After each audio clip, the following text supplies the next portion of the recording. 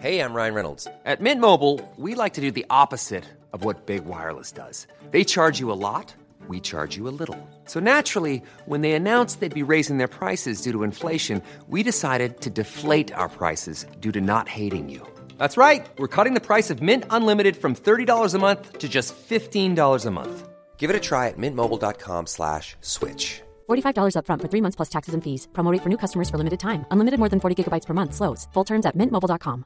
I'm Sandra, and I'm just the professional your small business was looking for. But you didn't hire me because you didn't use LinkedIn Jobs. LinkedIn has professionals you can't find anywhere else, including those who aren't actively looking for a new job, but might be open to the perfect role, like me. In a given month, over 70% of LinkedIn users don't visit other leading job sites. So if you're not looking on LinkedIn, you'll miss out on great candidates like Sandra. Start hiring professionals like a professional. Post your free job on linkedin.com/people today.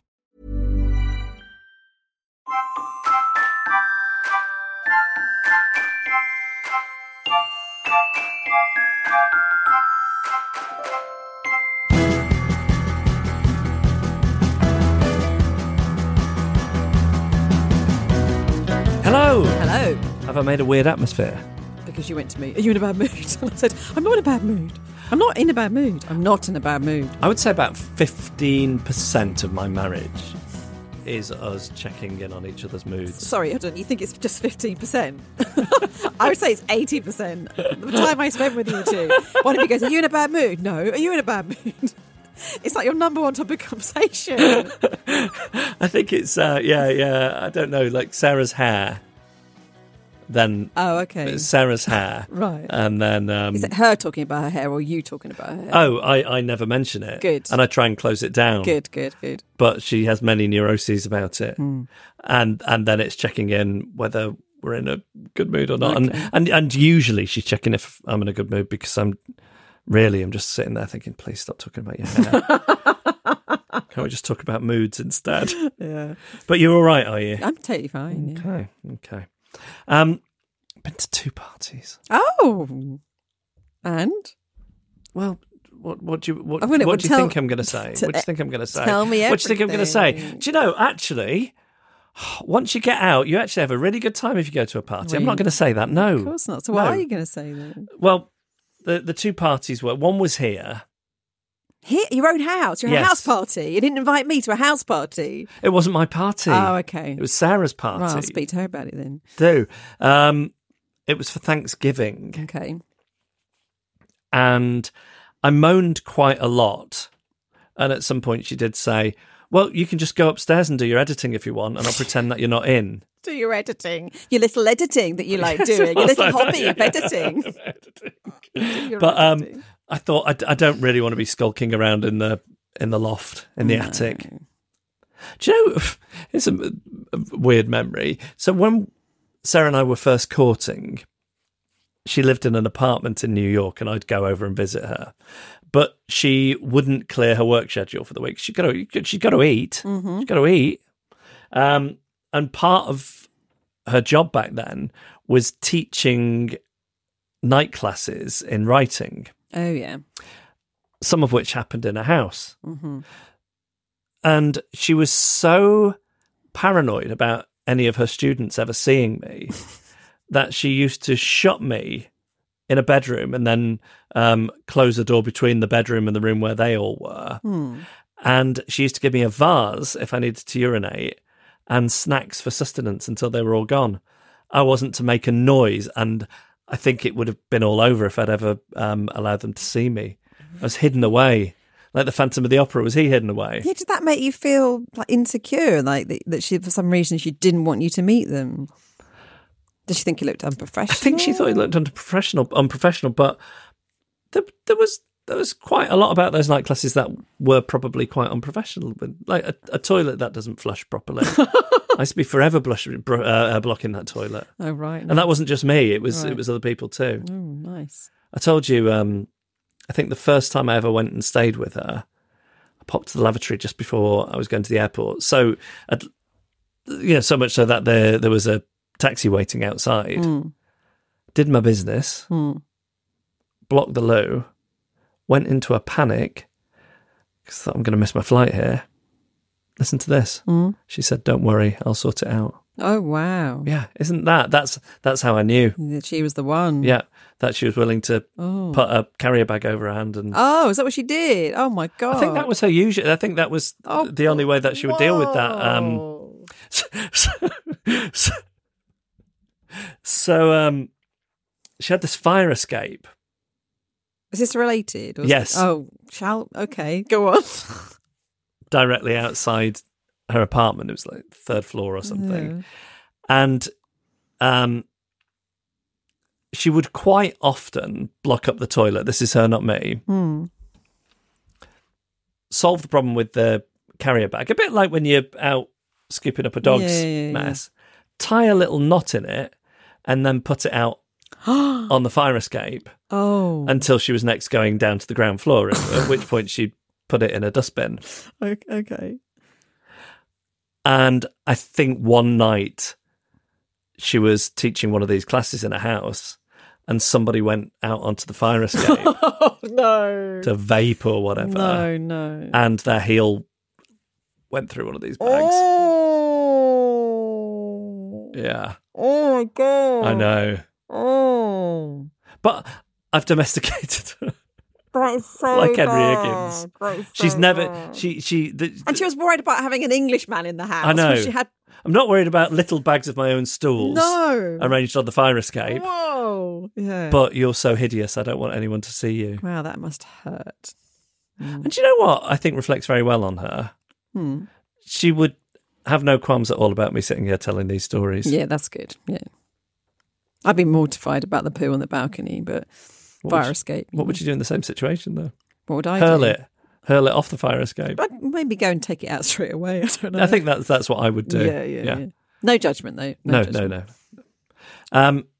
Anyway, that took a turn, didn't it? Yeah. What we talking about? Two parties. From? Oh, yeah, 2 parties. There's a party here. You had a house party. Yeah. And then I also had a dear friend's 50th birthday party to go to. Yes. So with the house party, I was given a list of... I think when she said you can go upstairs and do your editing, by the way, it was one of those where she says I can go upstairs and do my editing, but the subtext was you can't go upstairs and do your editing. You have to be like a grown-up and come and sit with these people in our kitchen, which is what I did. Okay. But she was very busy titivating around and preparing for it. And at some point during the day, I was dispatched to the shops to pick up some ingredients and bits and pieces from a few different shops. But I started with our local supermarket, in which I was buying myself some bottles of that hipster cola that I like. Now, I think I mentioned on the podcast before, because I can't have a drink on account of my alcoholism/sobriety, I really like a fun cola that isn't made by Coke or Pepsi, and I seek them out. And this shop near me, I love them. They're from Germany, Okay. and they've got 2 little faces on them. Maybe 2 members of Kraftwerk. I don't know who they are. And I buy many bottles at a time because it turns out it's not just me who likes this stuff, which I think reflects poorly on my neighbourhood. They sell out of this stuff quite quickly. I think it's very popular. Okay. So I tend to go in and buy between 6 and 8 bottles at a time, depending on how much of the stuff I've got in my bag. And how many parties are you going to? A lot, as it turns out. So I'm in there, and I put 6 of these things in the basket, and then I'll pick another couple of things up in that shop and then go on to the other 2 or 3 shops that I need to go to. At which point, one of the people who works there comes over and says, "Why don't you buy a box?" Okay. I said, "Oh, it's a lot to carry. A box has 24 bottles in it." He says, "Do you live far away?"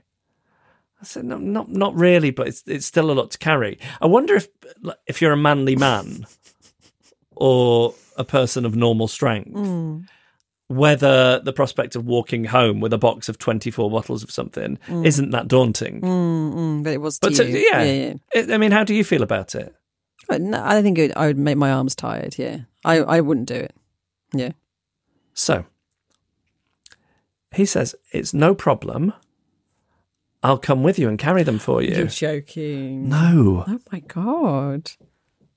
How does that make you feel? Well, emasculated Yeah. initially. Yeah. And then I say, no, please. And he's, no, I insist. And not only that, I'll give you a 10% discount. What's going on here? I don't know. Is he on commission? I don't know what's going on here. But the point is this, that I'm now in this position where I've told him that the only reason that I don't want to buy a box of 24 bottles of cola is that it's too heavy for me. What I haven't mentioned is I've got a few other places to go to and run errands. Oh, yes, of course. Yeah. And he's backed me into a corner. What with his offer? He's given me the carrot of a 10% discount, and he's taken away the only obstacle, which I've said is I'm too weak to carry them. And is he going to want tipping? Maybe they want that 10% as a tip. So I have to. Do you do it? Yeah, I try and wheedle out of it. I say, oh, maybe I think I can probably carry those, even though I know it'll take me an hour because I have to keep stopping every 5 meters. But he says, no, I insist. So, and I even say, I could take one of these. They've got little trolley baskets. I say, I could take one of these and bring it back later. He said, no, I'll come with you. God, he's very insistent. He's very insistent. It's nice. But then I find myself having to walk the 8 or 9 minute walk to my house. Little slave behind. With a stranger. Yeah, exactly. Exactly like that. It's like he's your boy. Yes, it is. It is like that. It is like that. And I'm sorry to say I am sorry to say the uncomfortable thing, but there's an ethnicity component to it, which only makes it feel more like that. This is like I'm some so entitled colonial, I don't know what. But please tell me you weren't wearing a cloak. You're wearing a cloak. I was wearing a linen suit. Had a copy of the Telegraph under one arm. God. Yeah. Oh. So that's bad. That's so bad. I have to make small talk with him. Oh, God. He's talking about the cost of living. I'm buying 24 bottles of Coke and having somebody carry them for me. I mean, it's just terrible. And then, of course, I can't go into any of the shops that I'd planned on going to, because I can't say, can we just stop at Iceland? I'm just going to go here. I need to pop into Savers. Would you mind? Yeah. You carry my dry cleaning for me as well. While you're here. So then we get back to, we get here, and I'm hissing at Sarah as I open the door. Have you got £5 in your God in your wallet? Yeah. Which would have more than wiped out the 10% discount. All right, yeah. And then I try and give him £5, and he won't take it. Oh, he just sounds so nice. He says, "Pray for me." Oh, did you, Jeff? I don't know if you he's didn't. Well, he might have. No, I didn't know. You need to do that. But what if it enrages? He didn't say which God. And if I just pray to God, oh right, like maybe it'd enrage him that a heathen like me. Yeah, you don't want to risk that. No. Yeah, okay, fair enough. I think if anything, it'd count against him if I prayed for him. But what if next time I see him, he says, "Did you pray for me?" What should I say? Yes, obviously. But did I ask for anything specific? A speedboat? I mean, what? So that was that. That was party. And then I actually don't have anything to say interesting about the Thanksgiving party. It went off without a hitch. Okay. Apart from, actually, I was better company than I usually am. Why? Right. All that Coke. So Sarah is talking about the dishes that she's put out on the table. Yeah. I don't know, 6 or 8 people there. And she describes one of the dishes as being Indian-inspired. Right. Says these Brussels sprouts are Indian-inspired. And then I kind of laugh at her and start saying inspired, like she didn't just get out of an Indian cookbook. Like they're out of Mira Soda's India every day or whatever it is. Was this on your travel? Was this on your travels? Like when you were in, and everybody was loving it and joining in with the mockery. And she was, she had a good sense of humour about it. So it went very well. Okay, good. Because I berated and humiliated her for using the phrase Indian inspired. So that was really that highlight. That was a highlight, yeah. and then the other party don't really have anything to say about it other than the thing I always say to people is your party gains nothing from me being at it, and it's possible that I am a drain on the party.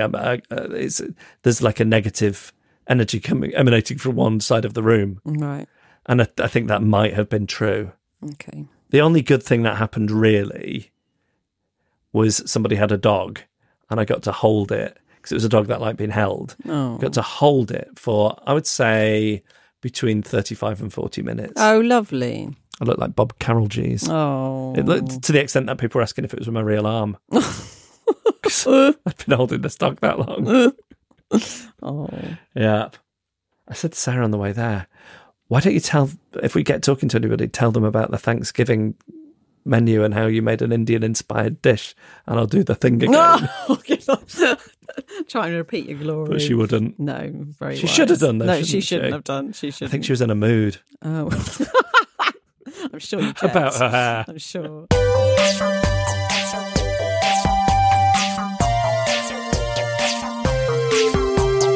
All right, Annabelle, let's hear from the Drifters this week then. We have one email from someone that we have not heard from in a while, and I was very excited to receive it. It is Lee Jackson. Lee Jackson! He's back. Back in town. Where you been at, Lee? Yeah. Are you on shore leave? Have you joined the Navy? Maybe. Maybe he's joined the Foreign Legion and run away. Ah. If so, hope the higher ups in the Foreign Legion are tuned into this podcast. Won't be happy about a deserter, will they? He writes, at some point this year, we enjoyed a wee plummet into drifter stories of old. And while I can't compete with the, from memory, vintage story from the 1960s, I would like to drag you kicking and screaming back to the UK in the 1970s. I was 9 years old and a Cub Scout. I've no idea why I didn't enjoy it, didn't want to be there, and hated most of the people involved. But much the same as the recorder group, athletics team, guitar group, N20 dance club, craft club, I was deposited as these events weekly, too much of a mini drifter to complain. I think the core issue was I didn't like other children. Even the Saturday morning trip to the Odeon Children's Cinema Club was ruined by the Odeon being full of children. We eventually stopped going as the rough kids would sit at the back and lob conkers at the so-called posh kids sitting at the front. But which I don't mean shelled, brown, shiny conkers, but conkers with their spiked medieval casing still on. However... I've never heard anybody describe conkers as medieval before now. But I know what he means. I know exactly what he means. Yeah. It's also a very specific time of year that I think this would be a problem. Yeah, true. However, I would have happily pushed conker shells into my eyes if it meant an end to the dreaded ordeal that was Cubs. But with my little trap tightly shut, I suffered and went for years. The only part of Cubs that was potentially exciting was the promise of Cuffley Camp. This usually clashed with our family holiday, but in 1979, my parents decided I could go and they would take the opportunity to go somewhere nice without the crippling baggage of taking me anywhere. The only reference I had to camps were the amazing summer camps you saw in American movies, all creating Native American headdresses, toasting marshmallows, braiding each other's hair, telling ghost stories, trekking through lush woodland looking for bear tracks. Cuffley Camp, just outside North London, was, unsurprisingly, not like this. I added this experience to the many occasions where my little head would create a dreamscape fantasy situation, only to have it dropped into the giant cowpat of reality when I witnessed it firsthand. The initial farcical detail about Cuffley Camp was it was a 10-minute drive from our house. A fact my dad joked about on arrival to the Cub leader. My dad, and a man so alarmingly cheerful and friendly he could leave people baffled, was telling the Cub leader he had jet lag from the journey. And I vividly remember the leader forcing a smile, but suddenly glaring at me in disdain as I unloaded my bedding from the car, which was not the recommended sleeping bag, but a then-named Continental quilt, which might have been vaguely acceptable had it not been in a Paddington Bear duvet cover. The Cub leader was a scary, red-faced ex-army sort of man, 1,000 miles away from the Arcala and Baloo leaders, who were lovely, fragrant, kind ladies. The red-faced man possibly had reason not to like me, as during the previous year we had a Halloween party, and I wasn't sure it, being a party, if we had to wear the full Cub uniform. So after much agonising, I wore the jumper but no cap or neck scarf. The red-faced man immediately saw me and started screaming, "Where is your woggle? Where is your woggle?" And I, using a line I'd heard in a comedy or possibly a carry-on film, said, "Wouldn't you like to know?" I had no idea of the smutty connotations of my quip or how creepy this must have been coming from the mouth of a 9-year-old boy to a fully grown man. So I battled through the Cuffley Camp experience. No bear tracks, no marshmallows, but plenty of drizzle, watery scrambled egg, and the red-faced man using a week in a bit of muddy woodland in the outskirts of North London as possibly his dreamscape, creating a full-on military fantasy. The only glimmer of excitement was on the final night, each cub troop would be invited to perform at the Grand Bonfire Jamboree. I clearly never learn, and immediately was seeing spotlights, fireworks, a sort of rustic inauguration in which I could insert myself as a key player. In a fleeting millisecond of self-confidence, I volunteered to star in our performance. I had to fight hard for the role, by which I mean my 20 opponents looked completely indifferent and I was the only one to raise his hand. The performance was the old fireside classic and now extremely problematic Found a Peanut. The troupe would sing the song and I would mime the actions. I actually just had to Google the lyrics as I couldn't believe they were actually correct from memory. In short, I had to mime finding a peanut, eating said peanut, and dying as the peanut was rotten. It was clearly the days before allergies were taken seriously. I can't imagine the reception of informing a 1970s dinner lady who had a nut allergy. She would have probably muttered, "Move along, you fussy bugger," and spooned some strawberry custard onto your nutty pudding. We did a few rehearsals and soon the evening was with us. It was showtime. We trekked to the grand-sounding amphitheatre where a bonfire was lit and the performances were to take place. However, when we entered the space, it delivered in its predictably grim realness, a lacklustre fire, dank log to sit on, and most chillingly, an entire audience of horrible boys, each troupe seemingly teamed with their own version of the red-faced man. We were regularly sold on the, albeit creepy, idea of the Cub Scout Brotherhood. We were an international supported network. We even had our own handshake. But all I thought as I sat down on a damned stump was, thank God it's not conker season. Eventually, the first troop was led to the theatrical gallows and was greeted by hundreds of cub hand signals. Not the dib, dib, dib, 2 fingers to the temple sign, but that small collection of other hand gestures favoured by young boys. It was epically clear to me normal levels of confidence were restored, i.e. 0. Call my agent. I had to get out of this performance at any cost. I knew I had to act fast, as we could be called upon to perform at any moment. As a 9-year-old, I pondered my options. A sore tummy was the obvious go-to, but as I was about to mime dying from a toxic nut, it could be argued that this could have been an advantage. I glanced at the profile of the angry red man sat next to the lovely blue lady. I had to pull something dramatic out of the bag, and suddenly I had a flash of misguided inspiration. I was sharing a tent with a boy called Greg, who had a disorder that I'd first learnt about this camp. He had asthma. I knew it was respiratory in some way, as when Greg was asleep, it was like sharing a tent with a pipe-smoking Darth Vader. However, despite not knowing any specifics, I decided to have an asthma attack. In that moment, it didn't matter. I have zero idea of what it involved.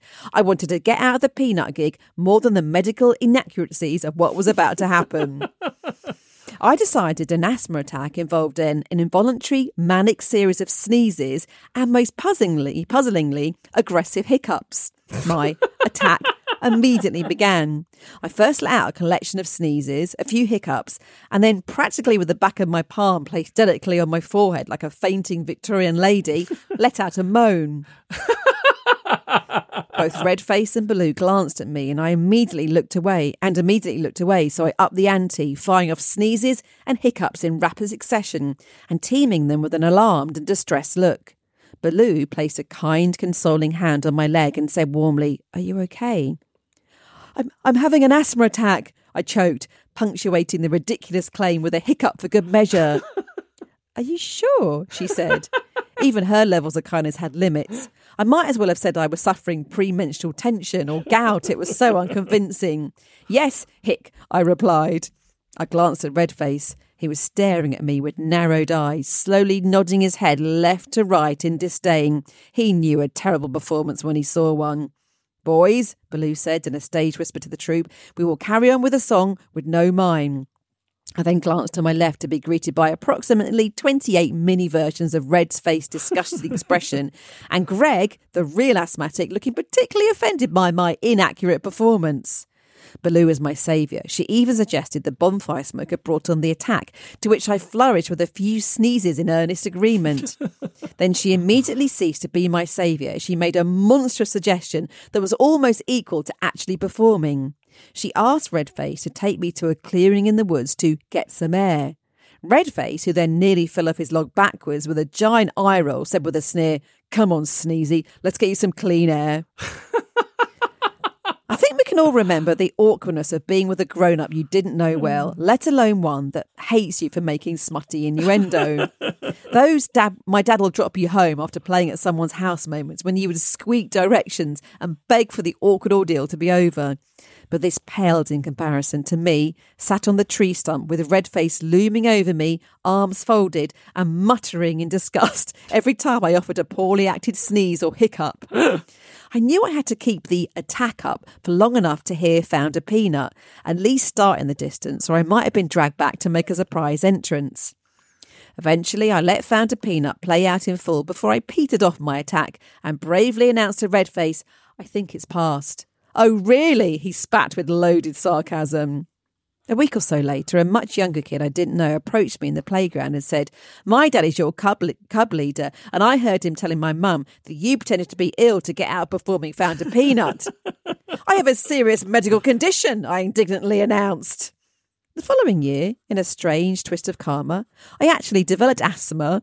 The real one, not the hiccupy fake one. I was in a caravan with my folks in Cornwall. A doctor was called. I was clutching my toy Kermit the Frog, thinking it was all over.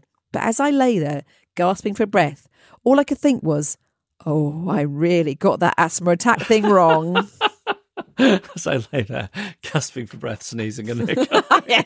It's so great. I mean, there's such difficult things to fake, I think, hiccups and sneezes. Very difficult. And Very. And the bit of it that is, remains a mystery to me is why Redface didn't see this terrible performance and think, "Oh, we don't want him acting out the actions of Found a Peanut anyway." Yeah. If this is what his acting is like.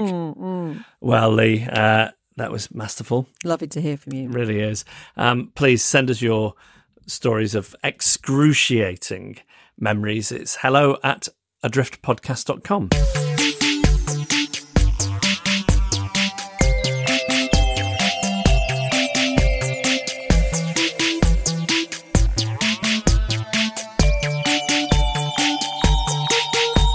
Annabelle? Yes.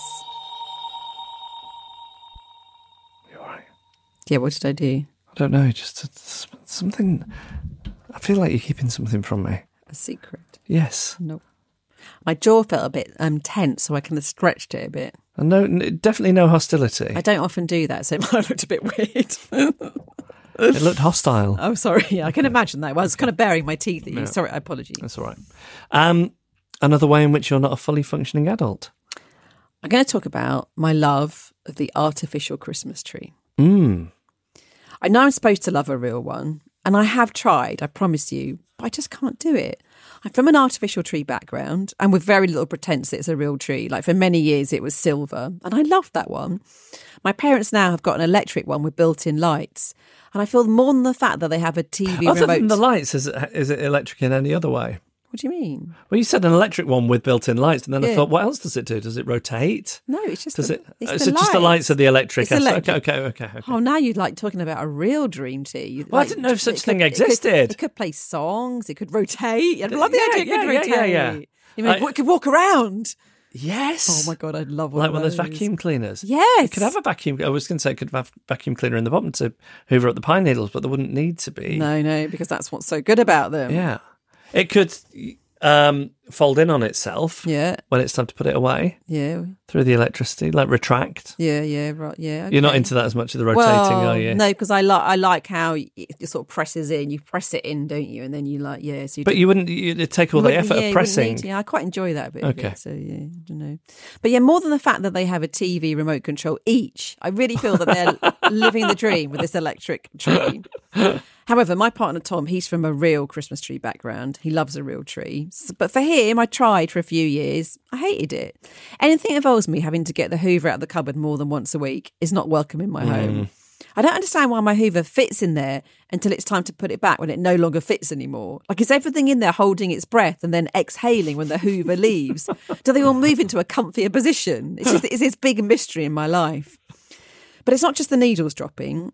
I just don't like having a tree in my house. They don't belong there. It's like when you see old sofas and mattresses in someone's garden. It's just wrong. It's as normal to have a tree inside your home as a river or a boulder. Do you remember that man on a phone-in we did years ago on the radio show? He was a tradesman and he'd been in someone's house who had a pond in their living room. Oh, yes. I'd always remember that. It's stuck in my head so much. And I feel like it's as weird as a tree, really. The pond. I mean, I suppose a tree's a bit more removable. But if you really think about trees, like if you really look at them and think about it, Yes. like how they grow up so massively out of the ground, like what's going on? I've already said that I've learned that they can talk to each other and recognise people. You have said that, yes. I still haven't checked the details. No, of that. you I must haven't- do you that. haven't done that, no. Must do that. I also hate having to get rid of the real Christmas tree afterwards. Like this actually is the worst bit because you invite this tree into your home, you make a massive fuss of it, you're decorating it, you make it the centre of the whole Christmas present thing. And then when it's over, you dump it in the street at midnight and then you blank it every time you walk past before the council eventually pick it up. Oh, my God, it's like a career in radio. I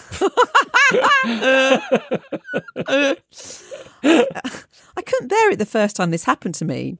Like this tree probably saw me as some kind of mother figure and it's been thrown out. But then it sees me coming down the street and it's thinking, oh, she's come back for me. I knew she would. I never gave up hope. She'll pick me up and take me back home and she'll decorate me again and love me again. And what? She's walking past. She didn't even look at me. What did I do wrong? Why? Come back. I'm sorry. I love you. Help. Probably like that goes through its head. Because as we know, they can talk to each other and recognise people. And they have an inner monologue. Yes, Yeah. obviously. Yeah. The worst it gets within an artificial tree is that it's put back in that really cramped cupboard with Hoover in or up in the attic. But that's quite fun for it. It gets to see another part of the house. And then when you get out again next year, the bit I really love is I like bending those branches back again, shaping it up. That for me is the real ritual of Christmas, bending those branches back. I love that bit. Because it's got all bent out of shape. Yeah, and it's just And you're trying to correct it. I love it. You can say this, that real trees are more eco-friendly. You can say that.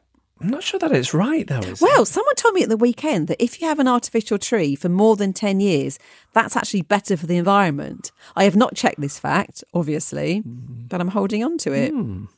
Annoyingly, Tom is dead set on a real one, and he says that he's going to get one in a pot that you just keep alive outside for next year because that's like the real eco-friendly thing to do. I'm not a gardener, but I'm not sure how this works. And when I asked him about it, he got a bit tetchy. He said, "Well, I'll probably get a set of wheels for it," which confused me even more. And when I pressed for further information, he said it was just in case it was too heavy to lift and very much indicated the matter was closed, which just left me even more confused. Which is not great. I'm going to get stuck with a real Christmas tree on wheels for the next 400 years or however long they live. I just want a silver electric one.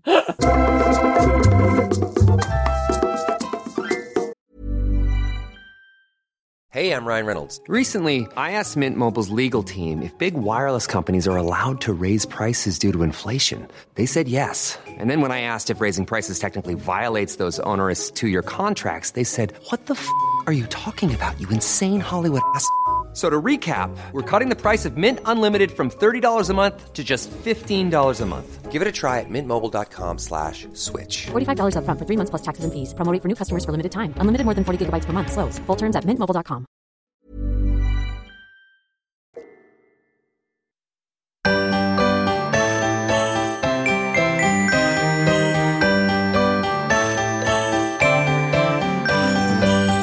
quick message to our Patreon supporters.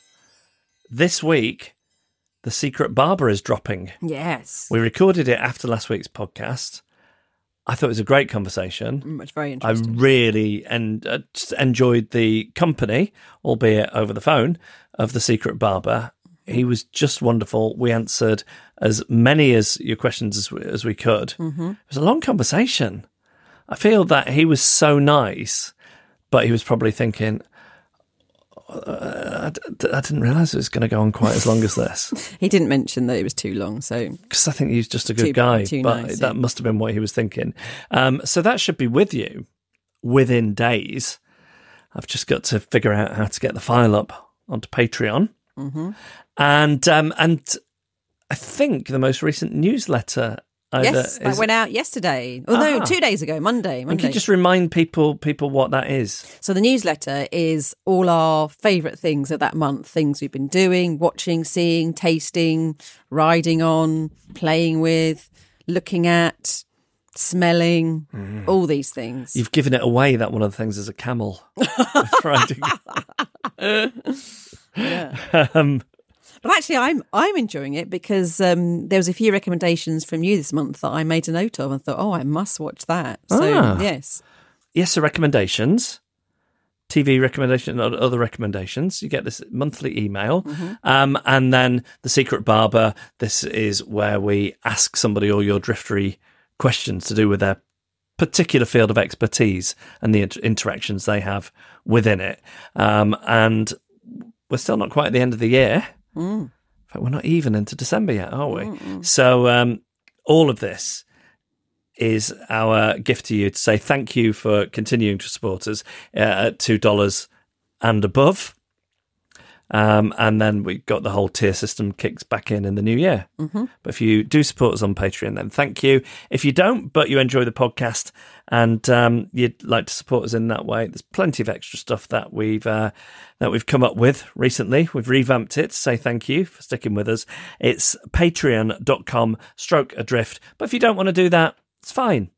Always going to be free, this podcast, isn't it? Yeah, and you also, I think you get to see all the past stuff as well, like the Partners podcast. Is that right? Yeah, I think you get access to all the older stuff. I don't know. Yeah, I should double check that before saying yeah. The Snaresbrook tour, that was a good one. Did you notice me distancing myself from that just in case that's not the... Have a look and see if you can. I can't guarantee. Tell us if that's the case. Yeah.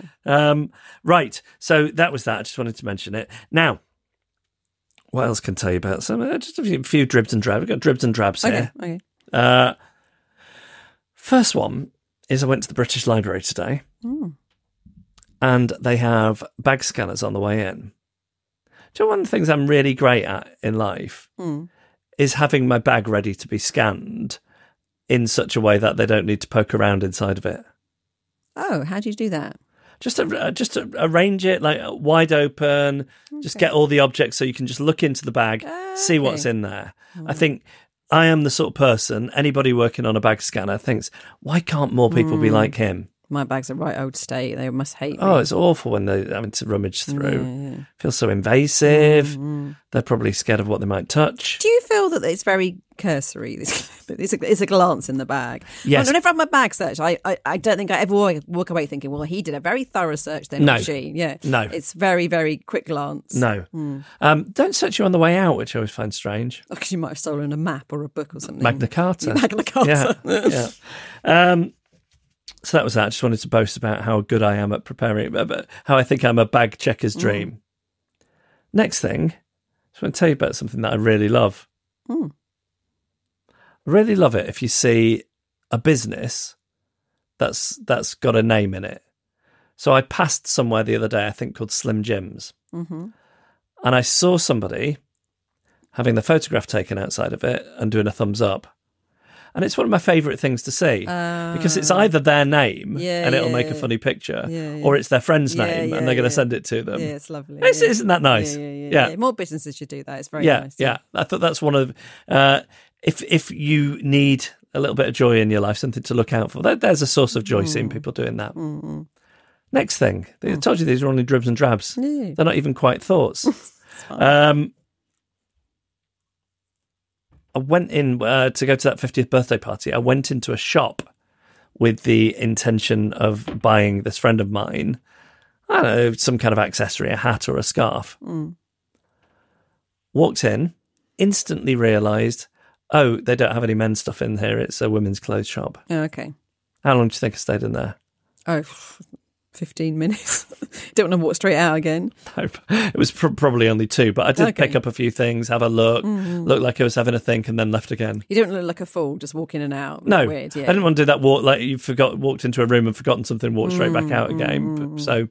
So there was that. And then the other thing I wanted to tell you about is I was feeling somewhat anxious this morning. Mm-hmm.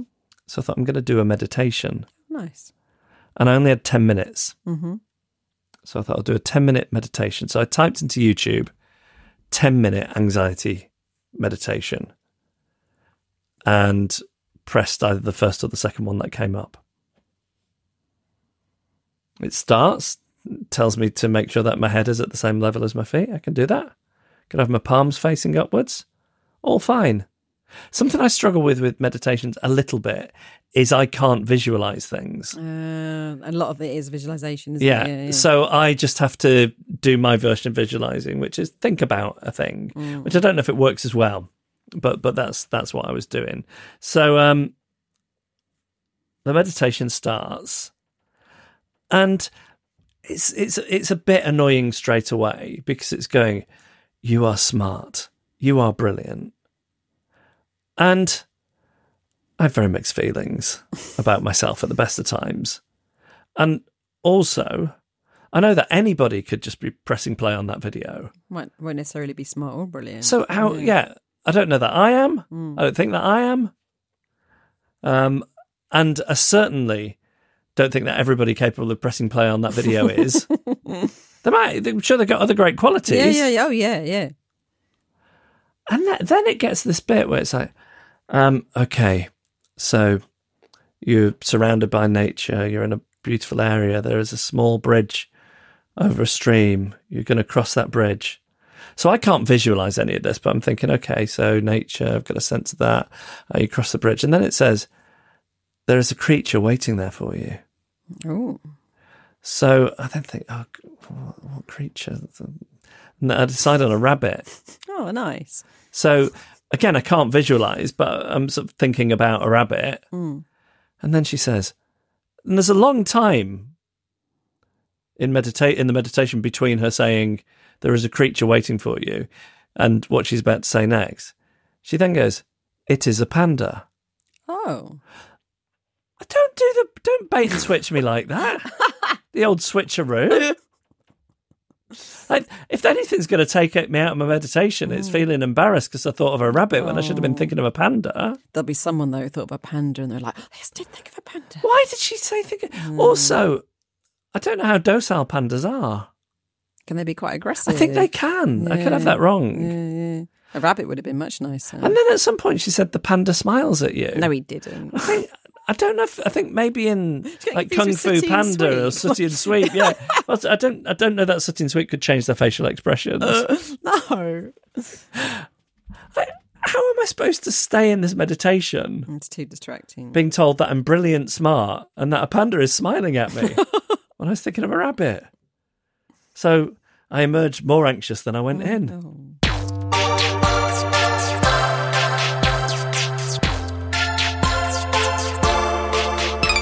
Okay, Annabelle, we have a quandary here in Quandary Corner at the GLAP Clinic in Problematic. It is from... Did she say a non or not? I don't think so. It's from Martine. I hope you can please help me with my quandary. Did you say Martine? Yes. I really hope the quandary is about not being invited to the Love Actually reunion. It's not. Okay. Sorry. EastEnders reunion? No. I started work at a new place some months ago. To try and curry favour with my colleagues, I went out and I spent a small fortune on all kinds of chocolatey goods for me to take in for one of my first shifts. I thought this would be a lovely thing to do. Of course, that turned out to be very, very wrong. I proudly placed all of the goodies on a table and left a big note to say they are welcome to take some. What I didn't expect was for one of the older workers to say, "Oh, which arselica has brought this lot in? The effing creeping twit, not twit. Sorry for the swearing. I was dumbfounded and didn't want to be thought of as being a creep like that.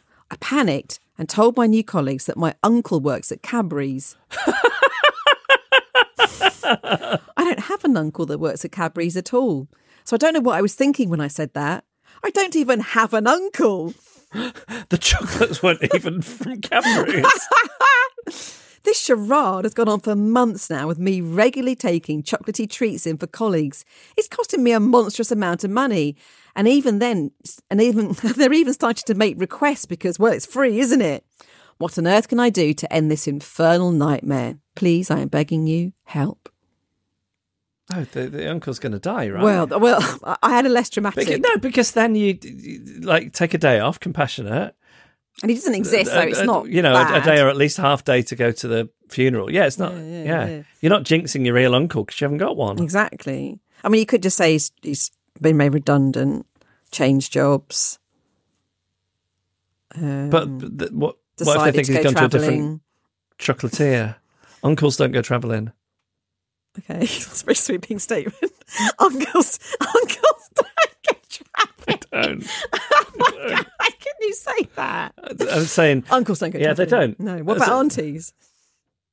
I don't believe so. I don't believe but so. You just thought about that as well. I don't know. Let's leave the aunties out of it. But okay. Have you ever heard of an uncle going travelling? I've heard of uncles going AWOL. But I don't think it's the same as going travelling. If you're an uncle and you've been travelling, let us know. If you know since you've been an uncle. Yeah, since you've been an uncle, obviously, yeah. I think, being an uncle confers on, you have to stay in one place once you're an uncle. That's not true.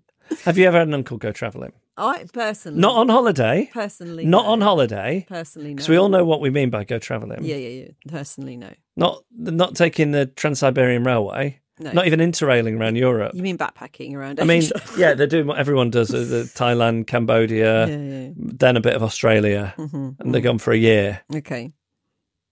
Uncles don't do that. Okay. Fine. There might be the odd uncle who's been on an expedition. Okay. To climb a mountain or go to... The inbox is going to be like a terrible mess this week with 100 million uncles saying, well, I've been travelling. No, and then I'll be dismissing them out of hand because they'll just be lies. They'll be contrary people. Okay. Just trying to disprove me. Well, then they have to send photographs to prove documentation. Photographs aren't going to cut it. Oh, yeah, right. Unless they're time-stamped and across we need to see across a whole year. We need to see a driver's license, your airline tickets, and photos. Here's what we need to see. Somebody on one of those banana boats in like Cambodia. Is that a typical travelling thing to do? Or tubing. Don't people... I've heard people... 18 to 30. Don't they like go down a river and then like, there are different stops where people are giving them alcohol? Isn't that part of travelling? Okay. Yeah. And then not long after that, you need to go to a temple. That's asking a temple, obviously, yeah. And Uluru needs to be in there at some point. Mm-hmm. Maybe you've done that thing where people go very high up on the Sydney Harbour Bridge. Mm-hmm. What else do people do when they're travelling? Fruit picking. What? Fruit picking, yeah.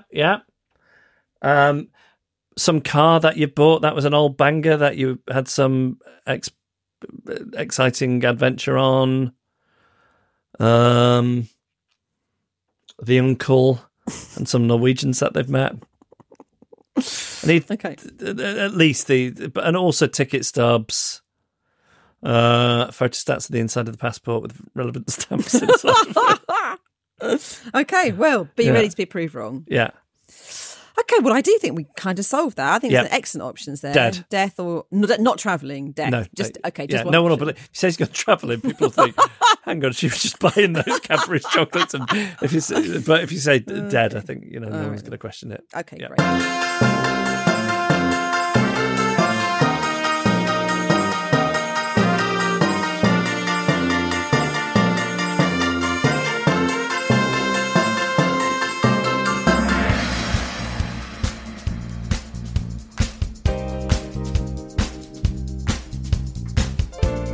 And that was our podcast. Thank you for listening. If you would like to support us on Patreon, get access to The Secret Barber, possibly some other stuff from the past, Maybe. but definitely stuff in the future. Yeah. It's patreon.com/adrift.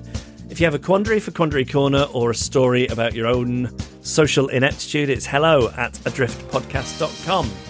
Thanks to Man in the Echo for the backing music and to Emily Harrison for the incidental music. Carla Gowlett took our photos. Kim Rainey designed our artwork.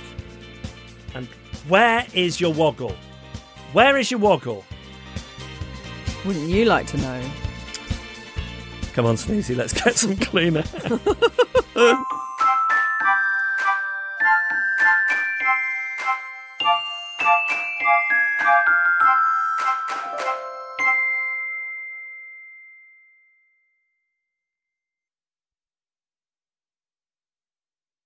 Partication time. It's from Emily Wildboar, who says, "Hi there, Jeff and Annabelle." Hi there. Hi there. I can start saying hi there. It's good, isn't it? Yeah, I like it a lot. Hi there. Hi there. Can I please request a podication for Shreya Shetty as soon as possible, because I've been a terrible friend and I am now 4 months late. Oh. Not good. Shreya turned 24 in July. It's been a long year without her. We both miss each other so much. And whenever we see each other, the hardest part is always having to say goodbye until the next time. Waking up every day with my best friend in the room next door was the most wonderful thing, and I wish we could still see each other every day. That's nice. It is. Remember, we addressed this at the parting, didn't we? I'm sorry. This is a follow-up. This is a follow-up email. Okay. I distinctly remember this. I say I distinctly remember it. Now I'm starting to panic that I was so sure, Annabelle, and you've made me unsure. Well, my memory's worse than yours. So no, my memory's worse than yours. Fully trust in you. No, but that is ridiculous. Nobody should fully trust in me. I'm neither smart nor brilliant. Hang on a second. Just trying to log into the email. Just do my fingerprint. Let's have a look.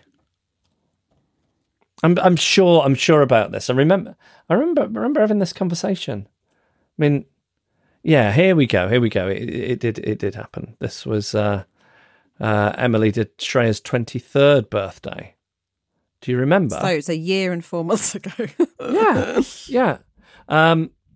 And they were, yeah. So I remember this. They were moving a long way from each other. Like they were in each other's pockets, and then they were moving. Here we go, 300 miles. Oh, yeah. I do remember this. I'm reading it now. Yeah. And I'm going to be honest. I think the reason it stuck in my mind was because they're doctors, or maybe junior doctors. Yeah. And I remember thinking to myself, would it be inappropriate of me to just put some symptoms down in an email and send them over? So that particularly stuck in your mind. Yeah. Yeah. And I did decide, yes, it would be inappropriate. And Emily and Shreya will say that I never sent that email of symptoms. Good. For it's you. in my drafts. Okay. This is why it's particularly sticking for you. But Yes. now I have glanced over the previous one. It comes back to me. It does. It jogs memory, I need doesn't a it? jog. That's all. Yeah. I wish you could still see each other. So isn't that interesting that you're a year on, and the intense friendship, the beauty of that friendship, it still burns bright. That's lovely. Time and distance have done nothing to extinguish that for you. I mean, I don't know. I can't vouch for Shreya. I can't. No, you can't. But I'm we'll imagining assume it's requited. Yeah. It's been a long year as our first year as junior doctors, but Shreya is one of the most compassionate and dedicated people I've ever met. And although she doubts herself all the time, I have no doubt that she is amazing every day, even when she thinks she's not. I think that too of Shreya. She's got an instinct. Yeah, you can just tell. My instincts are good on people. Mm-hmm. You're less discerning, but you don't like me today. You've been looking daggers at me. I'm not getting into whether I'm discerning or not. You probably have too many examples of when I haven't been discerning. I just say these things. There's no thought behind them. I just blurt things out for a reaction. I thought you meant it. No. Okay. Trying to think. You did say to me recently you'd like a new friend. Mm-hmm. What's that got to do with me being discerning? And then you went to my old ones. No. Here's what I think. Here's what I think. You went to what? Oh, please don't. Okay, I won't. Okay, all right. So I'm nice. Yeah, you are. That was nice. Normally I would carry on with that, but I'm so terrified of you tonight. Stop all the filthy looks that you're giving I'll me. give you any filthy looks. I'm not sure where she's at with the podcast. That's stuff about Shreya being amazing every day. I'm not so sure now. I only mean not sure. Why are they not talking about it? Yeah, what else are you talking about? Yeah, weird. But I did introduce her to Firecrotch and Normcore, which she did her classic of listening to all at once and then wishing she'd saved it. This was the Succession podcast. She's a binger. She is a binger, which will definitely be back for the new series. Sarah wants to do a rewatch of series 1 and 2. I'm not sure I have it in me. I would rewatch the series. I mean, I don't know if I have it in me to do 20 episodes of a podcast between now and the new series coming out. I don't know. But anyway, a prime example of where I'm Mark and she would be Jeremy. I'd have saved it for your own good. So she may get this as a 25th birthday message, but I did try. Once again, any advice about turning 24 and 4 months would be greatly appreciated. Oh, that's a good one. So let me do the sums here. So 73 plus 24 is 97. April to May, June, July, August. August 97. What was I doing? It could be different for you because you're younger than I am, Ella, but you'll have to do your own calculation. I think I was teaching English when I was that age. I was, me and Pete were having our halcyon days on local radio in Manchester. It was all happening. Here's what I'd say to you. Yeah, with the benefit of hindsight.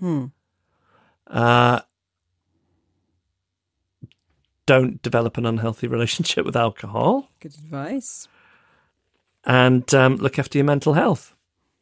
Excellent advice. I'm not quite sure that really sums up the 24-year-old experience, though, does it? Well, everyone's different. I think I did the cabbage soup diet that year as well, which didn't go well for me. Oh, God. It's got very lively of bowel. Oh, more so than normal. More so than normal, wow. yeah. I don't know, Shreya. I mean, I just think none of it matters. Not in your professional life. Then it's, it's matters gravely.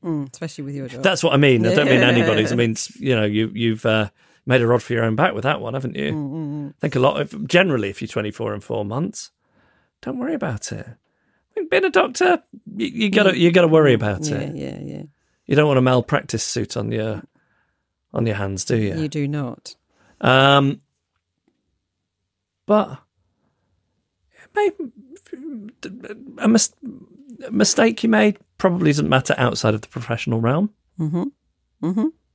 And the thing you're worrying about in the future is going to sort itself out. Yep.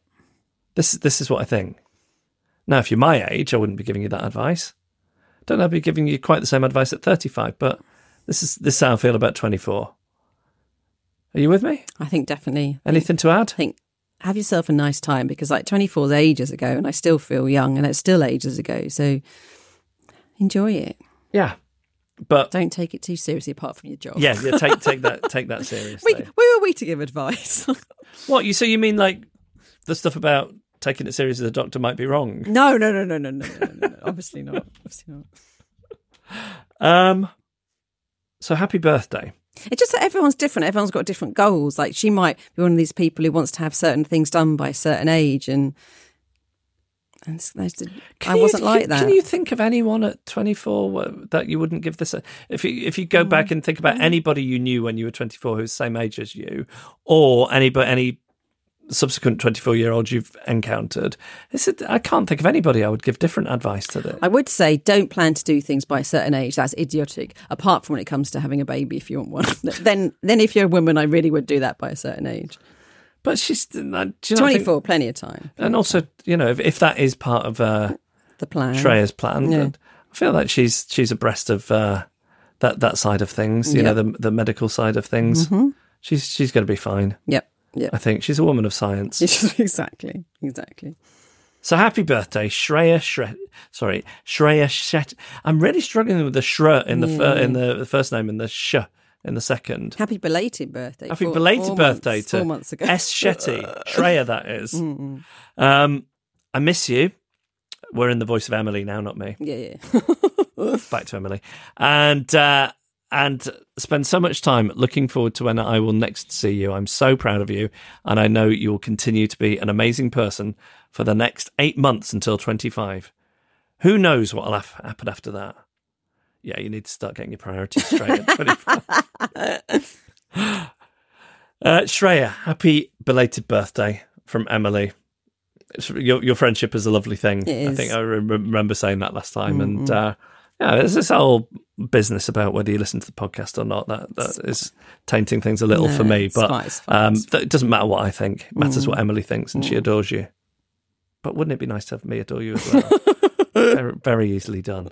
I'm very easily bought, my affections. Happy belated birthday, Shreya. And if you would like a publication, it's hello@adriftpodcast.com.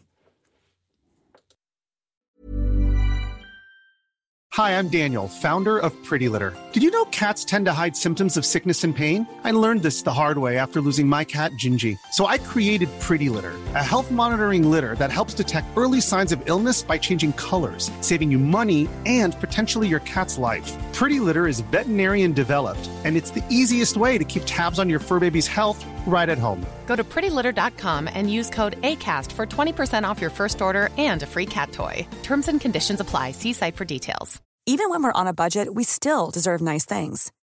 Quince is a place to scoop up stunning high-end goods for 50 to 80% less than similar brands.